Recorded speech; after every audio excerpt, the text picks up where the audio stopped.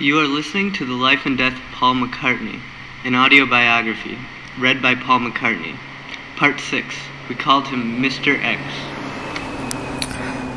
They called Ringo Starr, we all called Ringo Starr, Mr. X. And that's because he was the X factor, the variable that kept the Beatles together through hard times and easy times, through classy times and sleazy times. Ringo Starr was there to keep us balanced, to mediate our differences. He was what made the Beatles, whether you know it or not.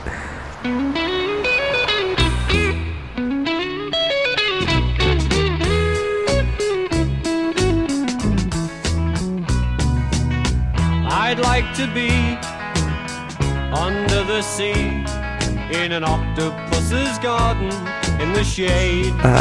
He connected us, and we found Ringo at a football game in Westchester, a soccer game for those of American lineage.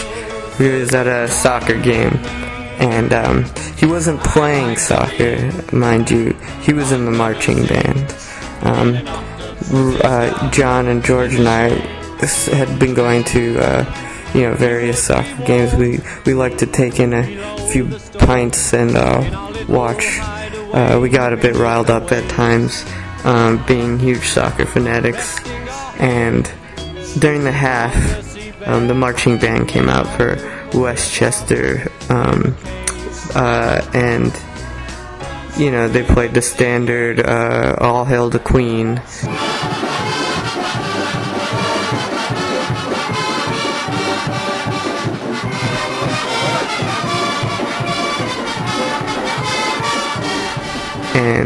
But we saw this one spunky kid with his big, marching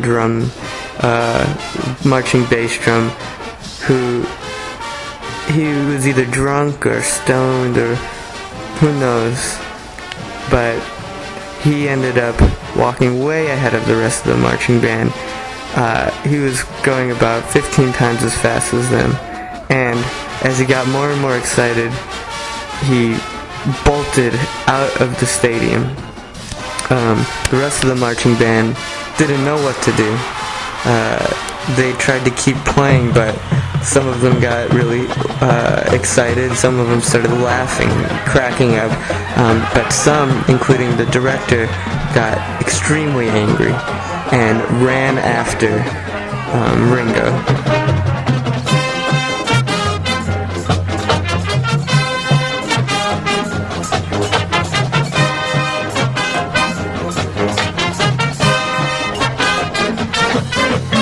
And the rest of the band, not knowing what to do with their director gone, thought, they followed the band leader. They followed him out of the stadium. They all chased, thinking, playing follow the leader, basically, not knowing what else to do. They chased him. Finally, Ringo's cornered by a fence, and we left the stadium too. We had to see this. You had to see it. And Ringo's cornered there against the fence. Some of the band members are defending his actions, saying, "Oh, Ringo's a great guy. Don't worry about it.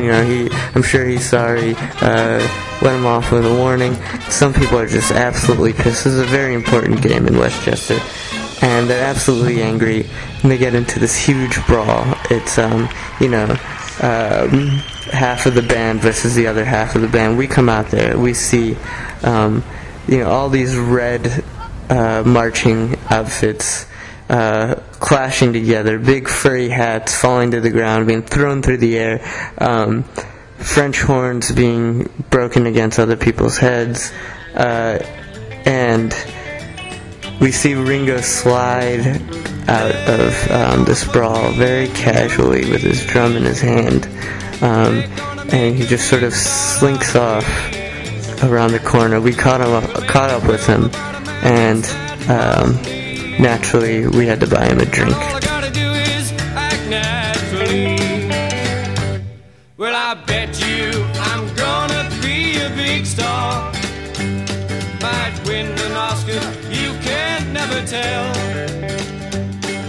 The movie's gonna make me a big star, 'cause I can play the part so well.